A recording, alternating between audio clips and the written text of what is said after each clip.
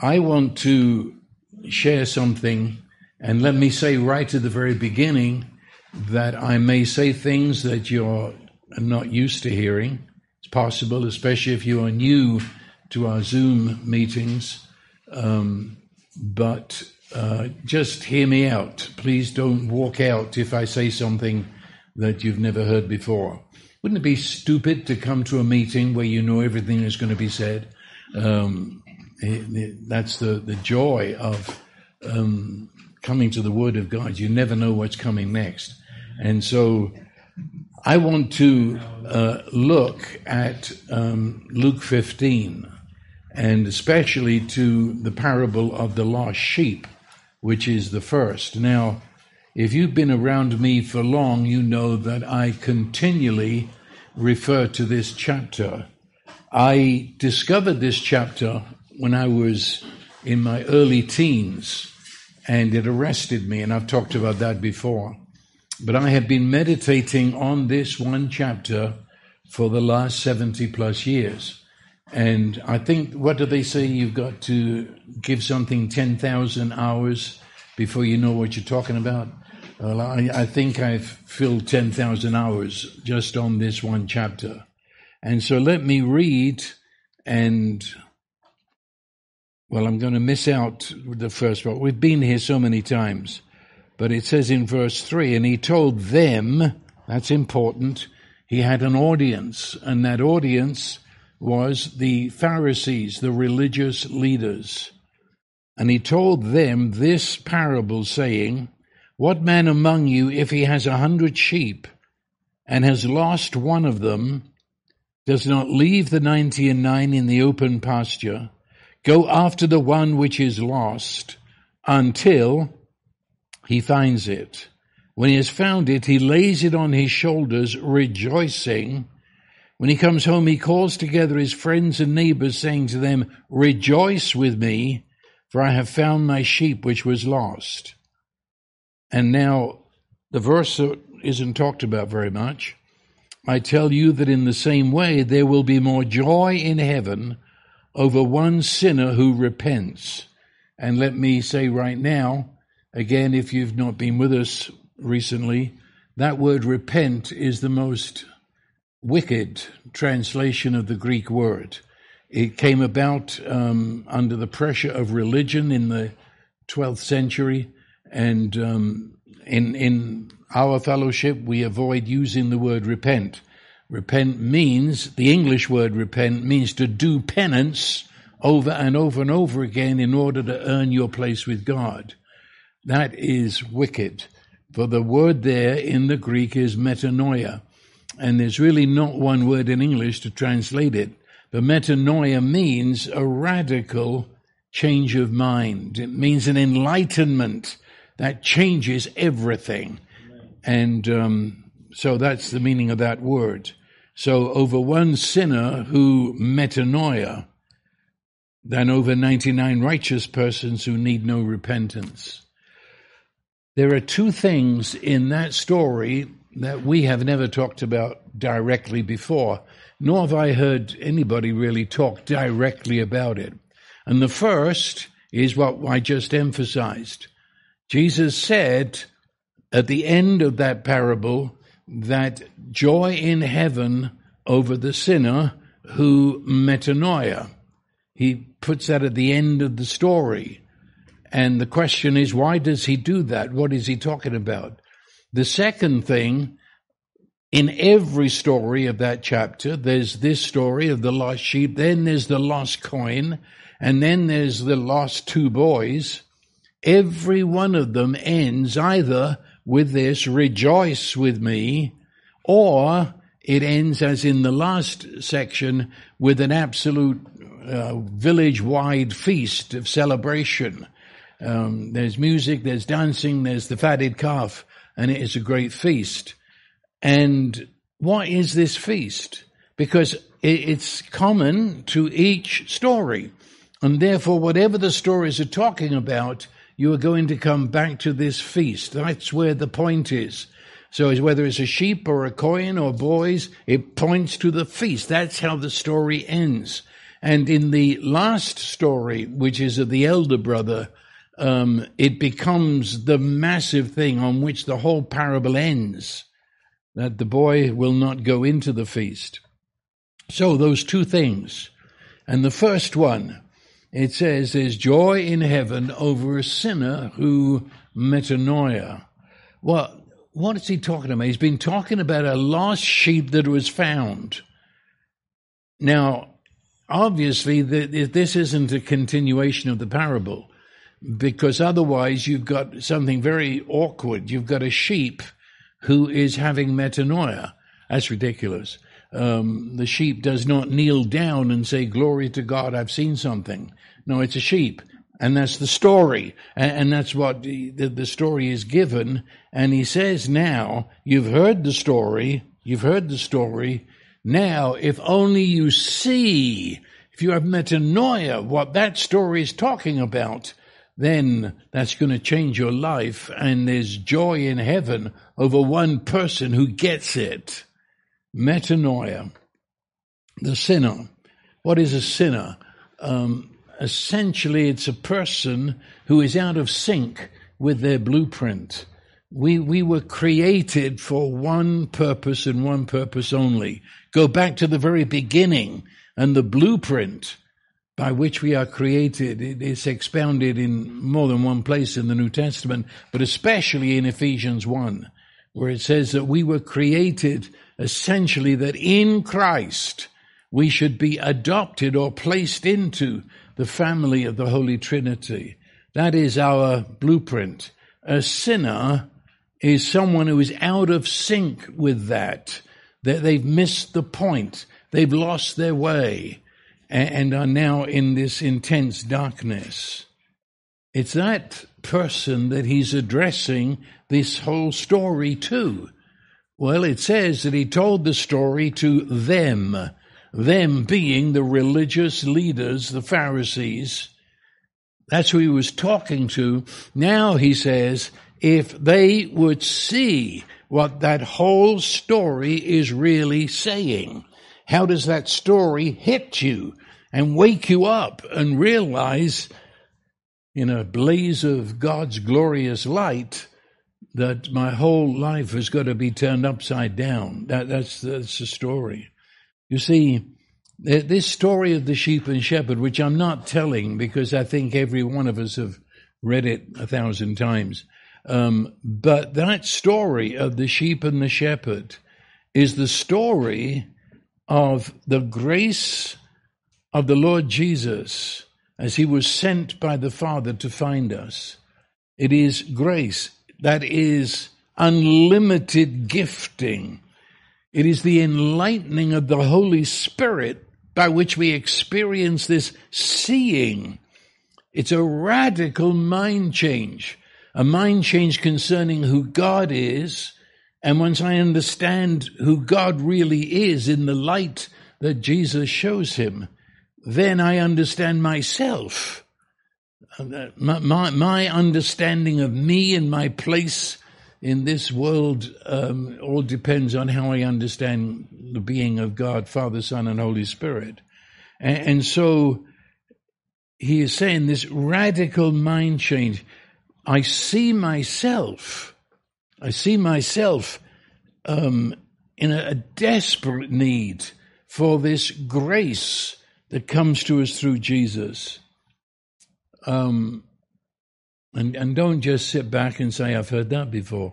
I want to, this story it's blasting itself at me that this is the way God is. This is God's MO. I'm never going to know him at any point in life until I get this. This is who he is. This is what it's all about. And I only know him as I discover his grace, his givingness to everyone, which places us all on a level ground. There's no one who can say, you need grace, but I don't.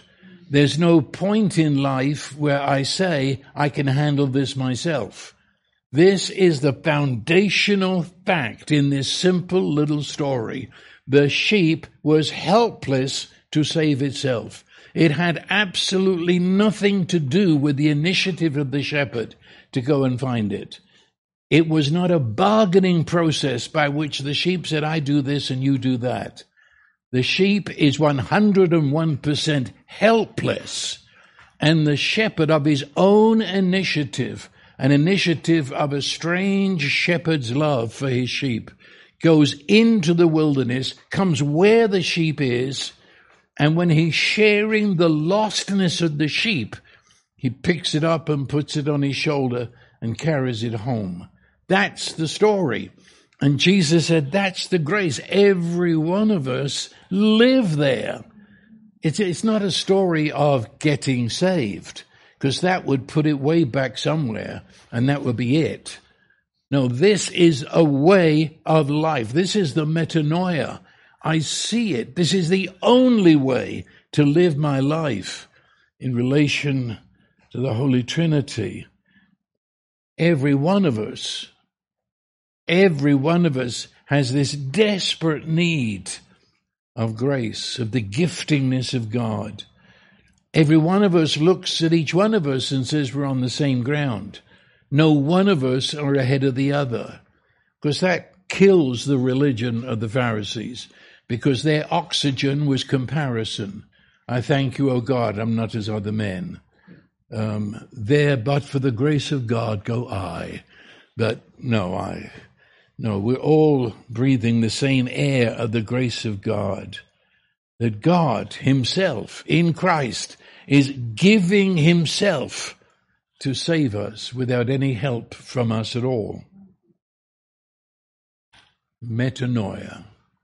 To see God as God knows God to be, which means only Jesus can share it with us. He is he who came from God, for he is God. And he came to explain to us, exegete to us, the very character of God. The first result of metanoia is not a promise to do good. See, now that's where the English translation repentance just departs the whole revelation of God, because repentance has got in it that groveling, I'm unworthy, I did something terrible, and I beat my breast. I say, oh, God, have mercy, God, have mercy. I promise I'll never do that again. I won't drink any beer for Lent. I mean, this is it. No, that's your English word, which doesn't belong in the gospel. The Greek word is different. It's a light shining in my mind that turns all my thoughts upside down. And can you understand me? Metanoia doesn't bring me to say I'm bad and I promise to be good. And I'll do anything you want me to do in order to be good. Now, that's not metanoia. Never is.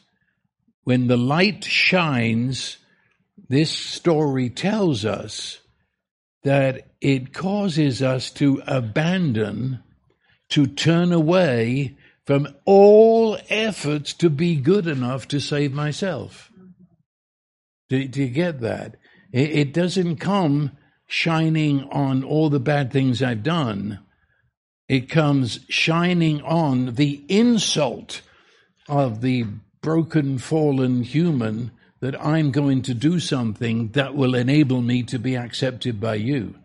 In the light, I see my whole problem is my independence. My whole problem is that I've tried by my own willpower to save myself or to do this walk that is walk in the Spirit, it's walk in Christ, but I've tried to achieve it myself. I leave the big stuff for that, but the little stuff of day, I don't do it. That's metanoia. And when I abandon that and take my place as my abiding place, that I'm helpless, then that's the beginning of all the joy that this is about. You see, the enlightenment begins. There's a day when it hits us. It's a revelation of the Holy Spirit, but it continues in a continual discovery into the heart of God, to know God as God knows God, which at the same time is a journey into my own heart to discover who I am. So metanoia transforms every part of life, not as a groveling, but as more as a wow. I have come to see who he is, and that changes my life. Every thought, I can't think like I used to think. Every attitude, every decision we make now is all turning to be in sync with this revelation that we have of God.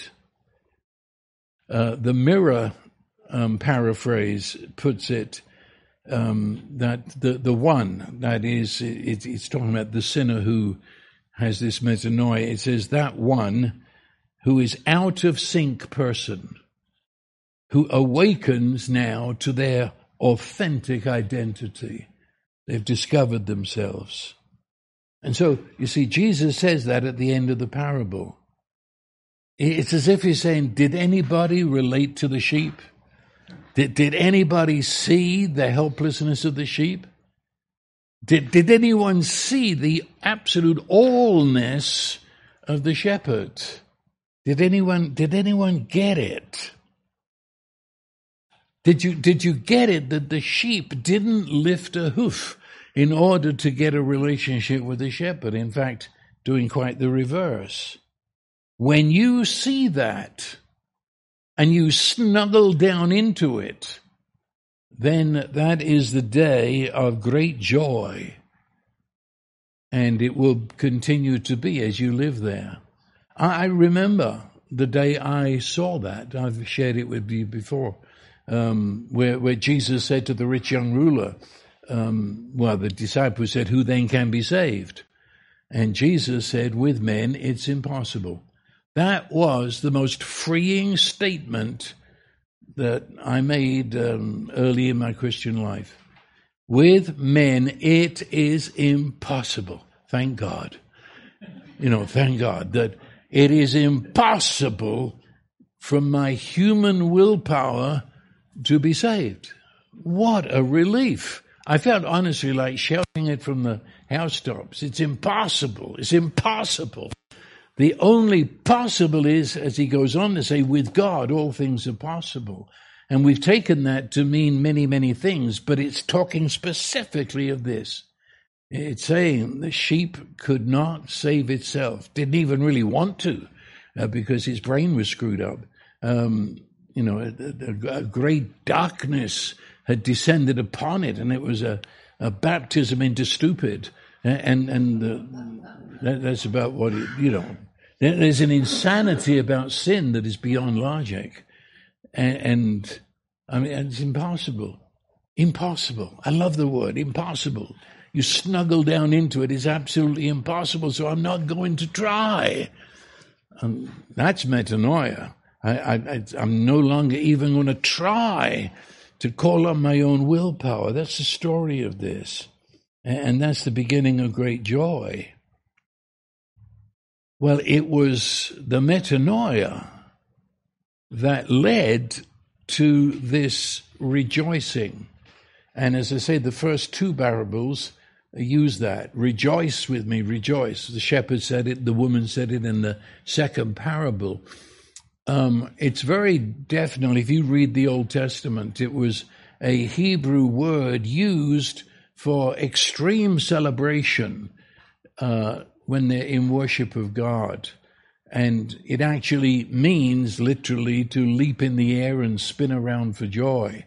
I was going to Israel one time, and I was going by El Al out of JFK, and there was a lot of rabbis there.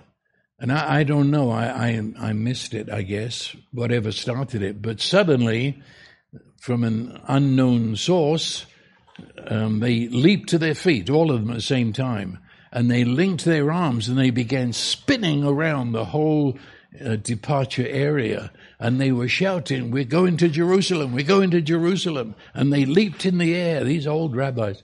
And I thought, that's it. That's this word. That's this word, to rejoice.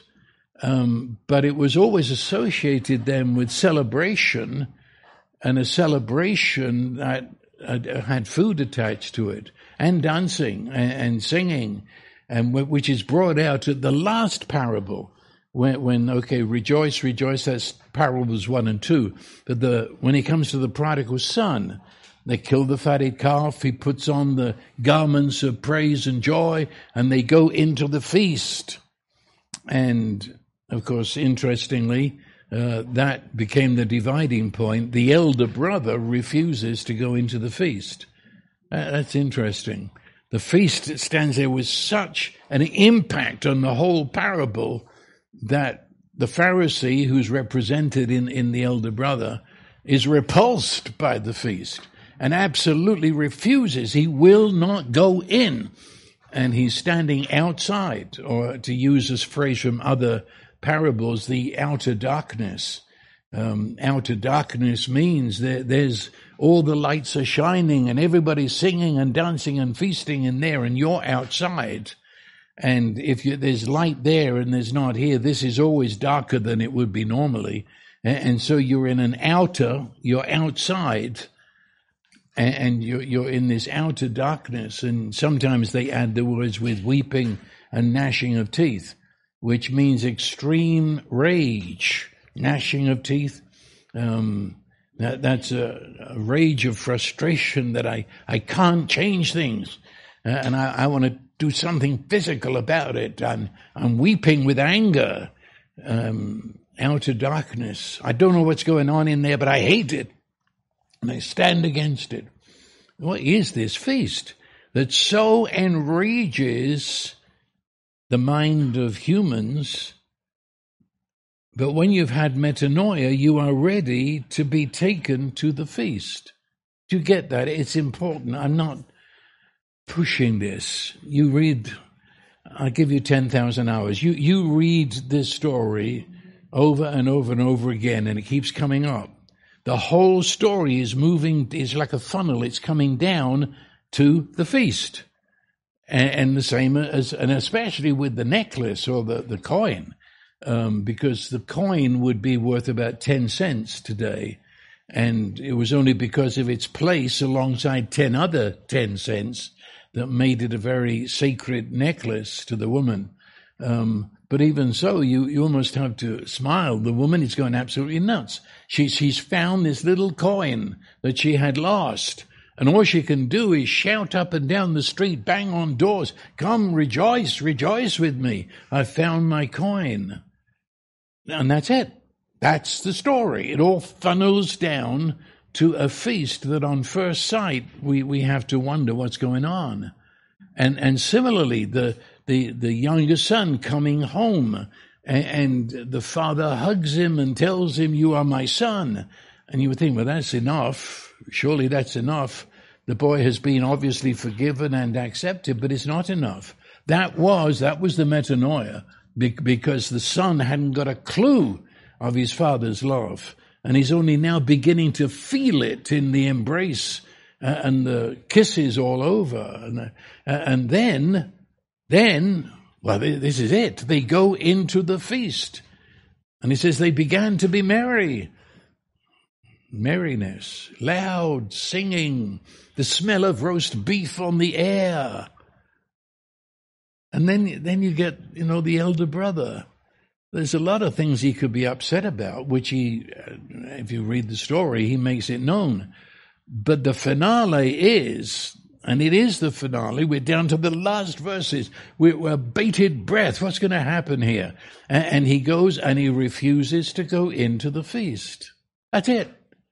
And the father comes out. But what's the father's word to him? It is necessary that you come in to this feast. And I think we've talked about it before. The word necessary usually has attached to it a divine decree.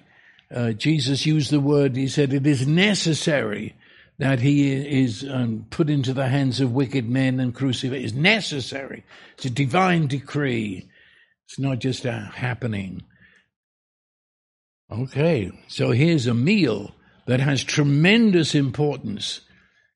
That you've come to the end of your rope. You know your helplessness. You know you're dependent entirely upon the grace of the Good Shepherd. So where do we go from here? Rejoice with me. Let's go to a party. And in that party, celebrate relationship, where the lamb on his neck is the honored guest.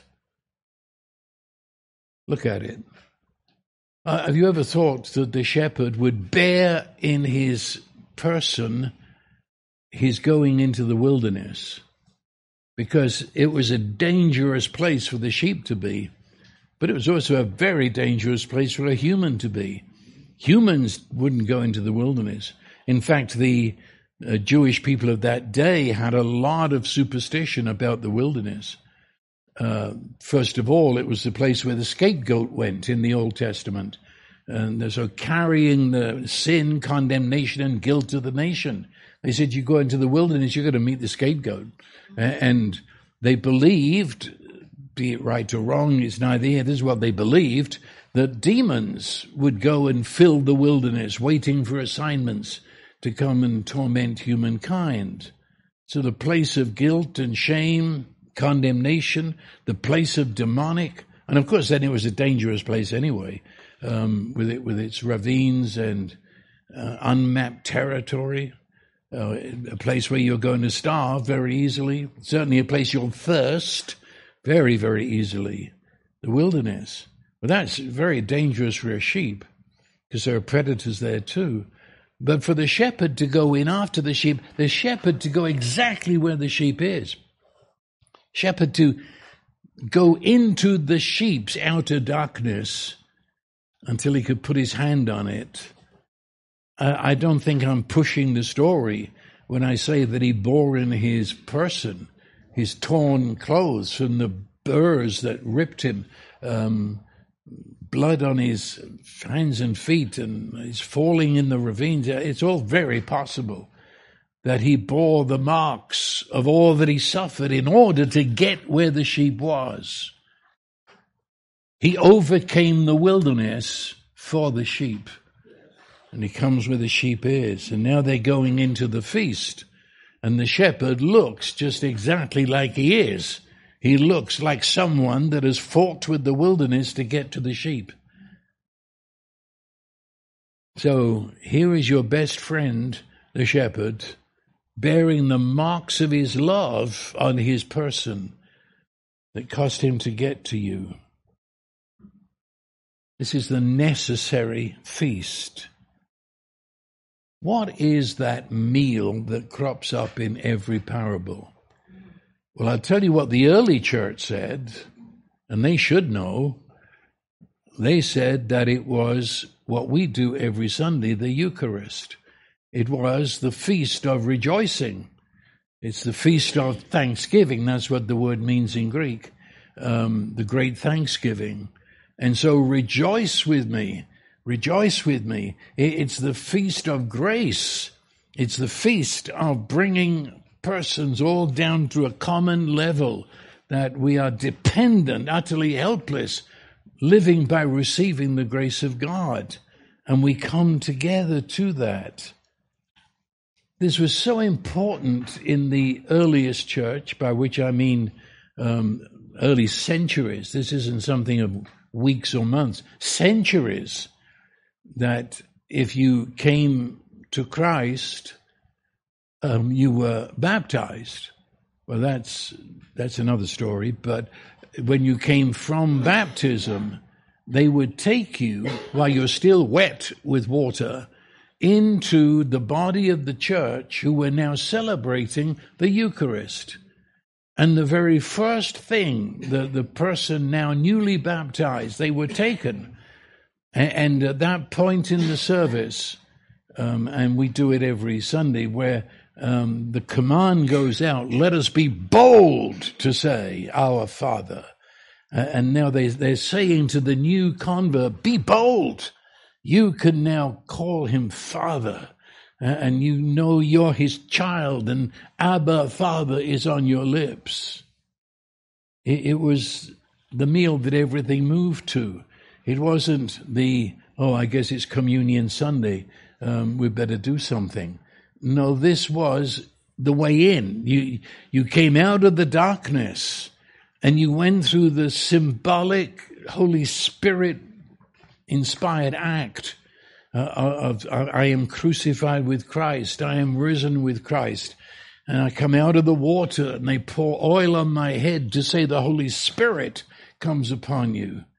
And now, with trembling hands, they go into the Eucharist. And that sounds very much like this set of stories. It all funnels down to that. That's where it is. And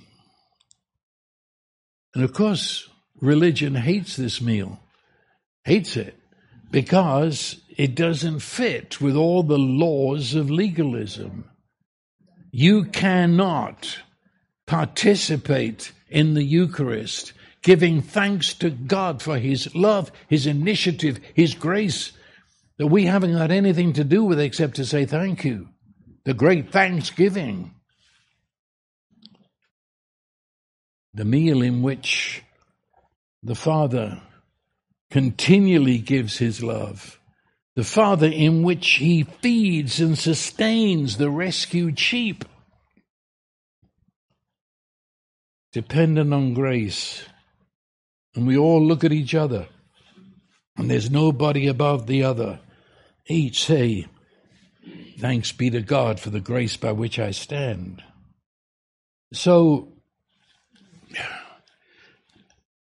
the point of the story then is not that he saves the sheep out of the wilderness. It doesn't. And of course, if it was up to date, we would expect the shepherd to beat up the sheep for getting lost. But it was nothing to do with punishment at all. He went into the wilderness not only to save the sheep, but to bring that sheep back into a position where it had that relationship with the shepherd. And actually a better translation there is lamb as opposed to sheep. And a lamb is a lot easier to put around your neck than a heavy sheep. And anyway, sheep, I'm talking now the Hebrew Israel way of looking after their sheep. The sheep had learned to trust and stay with the shepherd. It was these pesky lambs that, leap and jump all over the place and disappear over the edge of the precipice. These were the ones I had to go looking for. So when they found them, around their neck, tie their legs together, that sheep is going to learn this is where you belong. And he would whisper in the ear of the sheep, the head would be right here, he would whisper the name of the sheep, for every sheep in the flock had a pet name. And that little lamb would learn its name. It would learn the safety of the shepherd. It would learn that around his neck I'm always being fed. Oh yeah. This taken into the feast. And of course, if I read it, without stopping, the sheep, lamb, was still around the neck of the shepherd when he comes and calls everybody to rejoice. This lamb that's a celebration. We're celebrating God's grace in the lamb. We're celebrating the lamb has been rescued and found.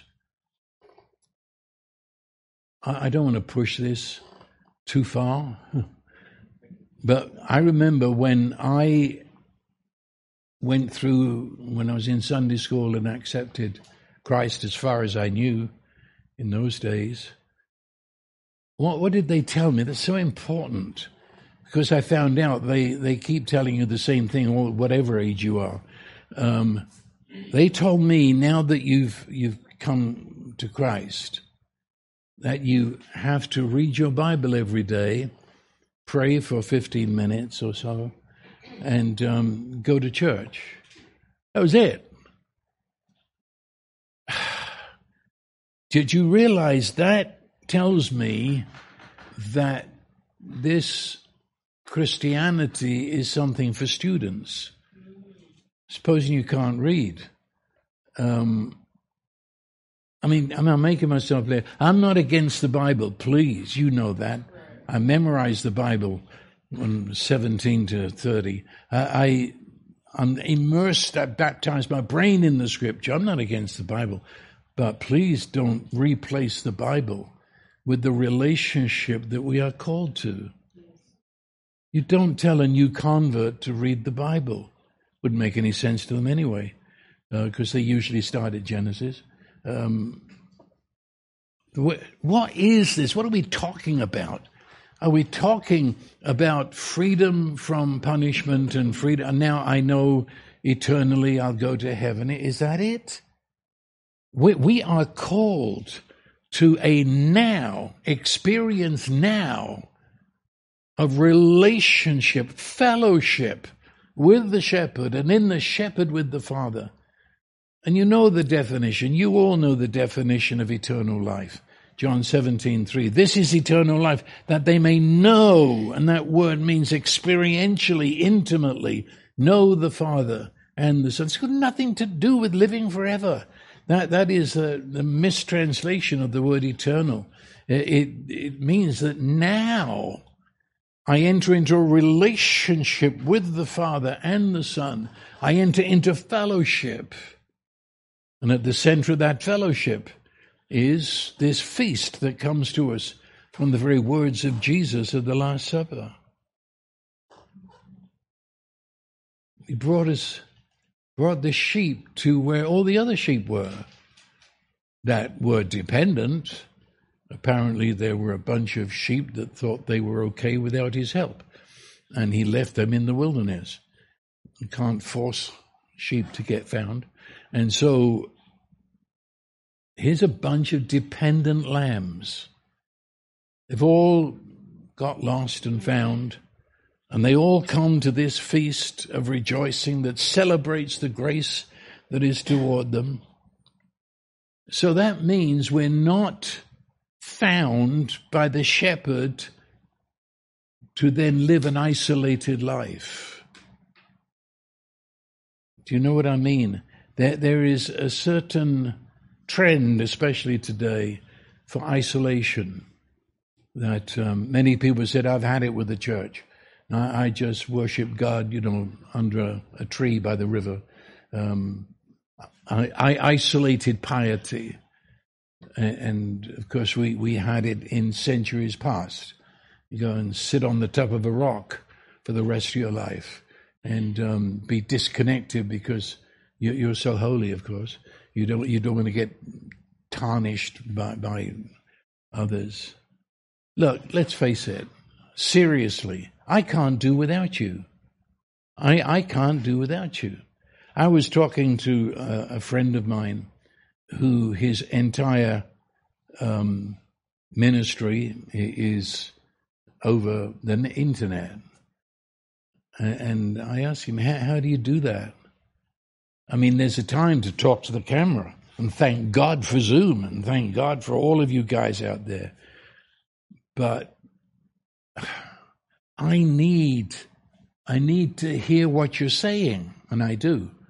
John's a good reporter, and I need your embrace. I need to touch you, and I need to be touched.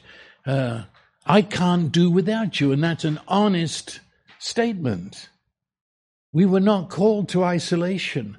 I was not called just to pray on my balcony every morning and forget the world. It's, I need you. I need you even when you're not living so hot. I need you. I need another broken sheep behind me sometimes. And to share with them grace, and in sharing grace, feel that same grace myself. He He took the lamb that had gone into separation, the lamb that had gone into its stupid darkness, the lamb that was isolated, and he brought it not only to safety, but to fellowship. A fellowship in which he, the shepherd, was the center of it. So we're rescued to come into the fellowship of the shepherd and discover the flock that he loves and that we now share grace with. We're on his shoulder, as every other sheep there is, and we participate in his life. It comes down to we share his faith.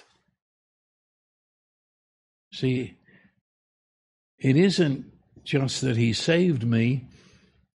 I literally share in the faith of Jesus.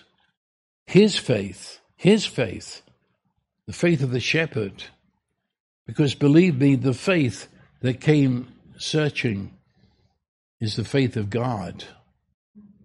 When God became incarnate solely to find us and bring us into fellowship, that was the faith of God. And the faith of God that found us and the cost of finding us. What took Jesus through his sufferings? What took him through the shedding of his blood in order to find us? And that's a faith. It says that he was enabled by the Holy Spirit to go through with that. And he faith saw, for the joy that was set before him, for the joy of finally getting his hands on you and hugging you. I found my sheep. That's the faith of God, that he could actually joy in finding us before he found us. And the faith of God that would go into death itself. God entered into death in the faith that he would come out bringing you with him. You understand me? Don't tell me you were saved by your faith. Good grief. You were saved by the faith of Jesus, and Romans 5 says that. Galatians 2 says that. Even though modern translations have X'd that out, but it's there. We're saved by the faith of Jesus Christ. And now, so you say, well, don't I have to have faith? Oh, yes. We trust, we believe. But what do we trust? We trust his faith. We trust he did it. My faith is not a contribution to make this happen. My faith is in his faith that happened it. Yeah. Look, I know I'm speaking to the choir, but think of that shepherd coming to where the sheep is. Then it says when he found that he rejoiced, and when he was in the process of saving the sheep, he was rejoicing. There's a lot of rejoicing in the wilderness when he found the sheep. But there's not one suggestion that the shepherd says, now I'm going to rescue you if you're sorry enough. You know, are you really sorry for what you've done? Have you repented? Oh. Seriously, I don't want to push it, but it's there. You follow this through. The shepherd did it. And the sheep just stands there receiving it. You know. Do you really want to make this decision, little sheep? Yeah. Do you want to come home, or would you prefer to stay in the wilderness? Because I can only save you if you really want what I'm giving, you know. No, sheep had nothing to do with it. Shepherd said, I'm here to save you. Period. He didn't even say to the sheep, follow me. Well, he did say that to others, but when he's speaking here to the Pharisees of this metanoia, see it. This is the God. This is his salvation. No, he didn't say follow me.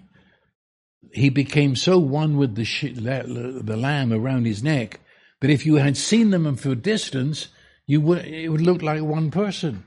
It wouldn't be a silhouette. They became inseparably one. It was a seamless relationship around his neck. No. You are here by the initiative, by the faith, by the incredible, amazing, inescapable love of the Good Shepherd. Now, can you imagine the meal of celebration? This shepherd has already been doing a dance out in the wilderness. But now they come home to this meal. I mean, stop any sort of religion where this is all terribly solemn. How can it be solemn? The shepherd's going nuts. And the lamb on his shoulder is being spun around too. He's excited. And I don't apologize. I'm not reading that into it. Read the story a few hundred times and you'll feel the excitement of this shepherd. He loves you. He likes you. That's another word in the Greek, phileo. But Jesus said in John, 16, the Father phileos you, which means he not only agape, but he likes you. He's fond of you. He loves being with you. You're his best friend. And he's anticipated this meal with you around his neck ever since he went into the wilderness and says, until. That is, you won't see me again until I come back with that lamb. Or put it, he's eager to spend time with you. He's cleared his schedule to be with you. And he's not going to get a phone call and look at you concerned and say, I really have to take this. Please understand. That's what we call the Eucharist. It's a meal of extreme joy on the part of the Holy Trinity and on our part. So we're totally relaxed. In the presence of such welcome, we're ready to laugh. Everybody else is. We speak our mind without fear as we hang on every word he says. We're ready for another meal like this. That's the center of this story. The center is where it's all going. Where the lost and the broken are now found. And they're in the process now of being healed. We're all gathered on the shepherd's shoulder. And we're waking up to the realization we're beloved. And we're the friends of the Holy Trinity. That's when religion is marked off. That was the great marker between the younger brother and the elder brother in the last parable. The younger brother simply yields. You remember that? I mean, obviously you do. He'd come home with his sinner's prayer speech and woven into it is his suggested punishment. Make me as one of your hired slaves. And you remember how when he tried to say that, the father shut him up. Wouldn't hear it, and says, you are my son. And there's another word from the younger brother. That's it. He yields to it. And he lets them put on the party robe and shoes on his feet and ring on his hand, and now let us walk into the feast together. And it's all, he yields to it. Yes, I take it. He becomes vulnerable to the love of the Father, to his kindness. Goes in, and the elder brother wouldn't. Sticks his feet in, for sure. Absolutely won't budge. Even though that, in that day, was a greater crime than the younger one walking off with all the money. that what the elder brother did is found in the book of Proverbs, where he's called the foolish son. What the younger brother did was one thing, but this, the elder brother did, was to shame his father in front of the whole village. But he wouldn't go in. That's not for him. Because it would mean the elder brother could hardly put words in his mouth. For me to go in there would be, number one, to say yes and amen to what my father did. Treat this scumbag with nothing but gifts and grace. I don't go in there. I cannot have anything to do with it. As far as I'm concerned, he's your son, not my brother. But the second thing, as elder brother, the custom was he would have to serve his younger brother. No. Serve him? No, I don't go in there. I cannot stand on level ground with my younger brother. I did it right. He did it wrong. And my heaven will be his hell. And if he doesn't go to hell, then I don't want to go to heaven. I've never met people like that. And it was all over the feast, you see. It wasn't, I'll meet you in the barn, or let's go and sit down in the living room. It was this feast. That's what enraged the elder brother. That publicly the father would treat the younger son at a feast as his son. Forgiven, robed in a beautiful robe, and sit down as the honored guest. While the elder brother outside in the darkness is shouting, punish him, punish him. He's got to pay for this. And the father says, son, it is necessary that you go into that feast. That's how the family works. So this is not only the fellowship of the beloved, this is the fellowship of wonder. The Trinity came to rescue you.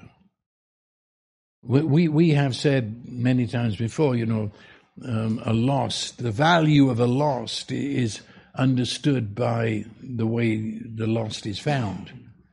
So a lost thing is one thing, but a lost child brings the whole village to find it.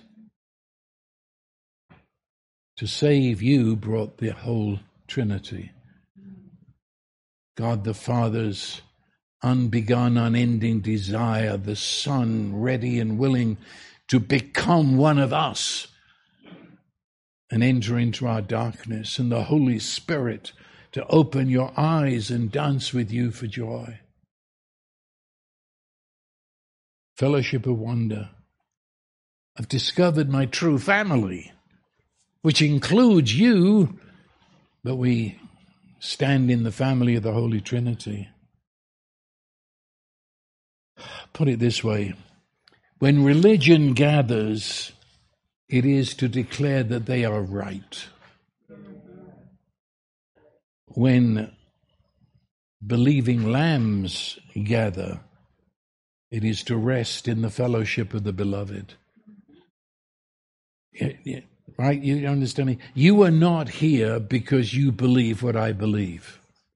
Our fellowship is not on being right. Our fellowship is we're all on the shepherd's shoulder. That's the basis of fellowship. It's a party that honors the celebration of the shepherd's compassion, his patience, his relentless love that wouldn't quit. And, of course, it arises from that the value he has placed on the lambs. So it was not only about the shepherd, but it was about he's rescued the lamb because of the value he placed on that lamb. The lamb is found, the lamb is alive, it's resurrected, it's restored to where it belonged. Yeah. The sheep, the lamb, would not be there but for the shepherd.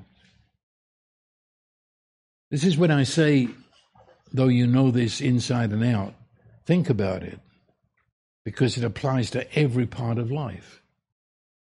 And I'm not being unkind when I say that if there'd been testimony time at that feast, and the sheep testifies of how I found the shepherd. Are you daft? You found the shepherd? Where were you? What universe do you live in? And you decided to follow him and make him my Savior and shepherd. Well, well, well. Now, I say, that sounds kind of snarky. But I tell you, I was raised with that. Actually, that's how you give your testimony. I found the Lord. Or what was that? Well, maybe some of you are too young to remember, but there was a thing where everybody put it on their bumper stickers. I found it. Do you remember that? Yeah, a long time ago. I found it. Wake up. If he hadn't found you, you couldn't find him. If he hadn't come into the wilderness with the absolute decision, until I find, your decision is not worth the air that gives it. No, this is the meal of dependent lambs. And the trust is that free fall that we talk about, free fall. I don't know where this is going to take me. I just free fall. And for some people that's terrifying, because I'm letting go of all that I leaned on to prove to God I'm worthy of saving. And I just free fall. Well, I think that's about it. It's interesting. I had a very different message. I prepared this one before breakfast this morning because it was a burden on me, these two words. Get these two words, the metanoia, that this story is given to give you metanoia. Yes, it is. To show you the sheep had nothing to do with it except to yield and respond. And then secondly, it all ended in the feast, the Eucharist of thanksgiving. That's where it's all going, and that's where the rejoicing of the believer is found to be. Amen. And amen.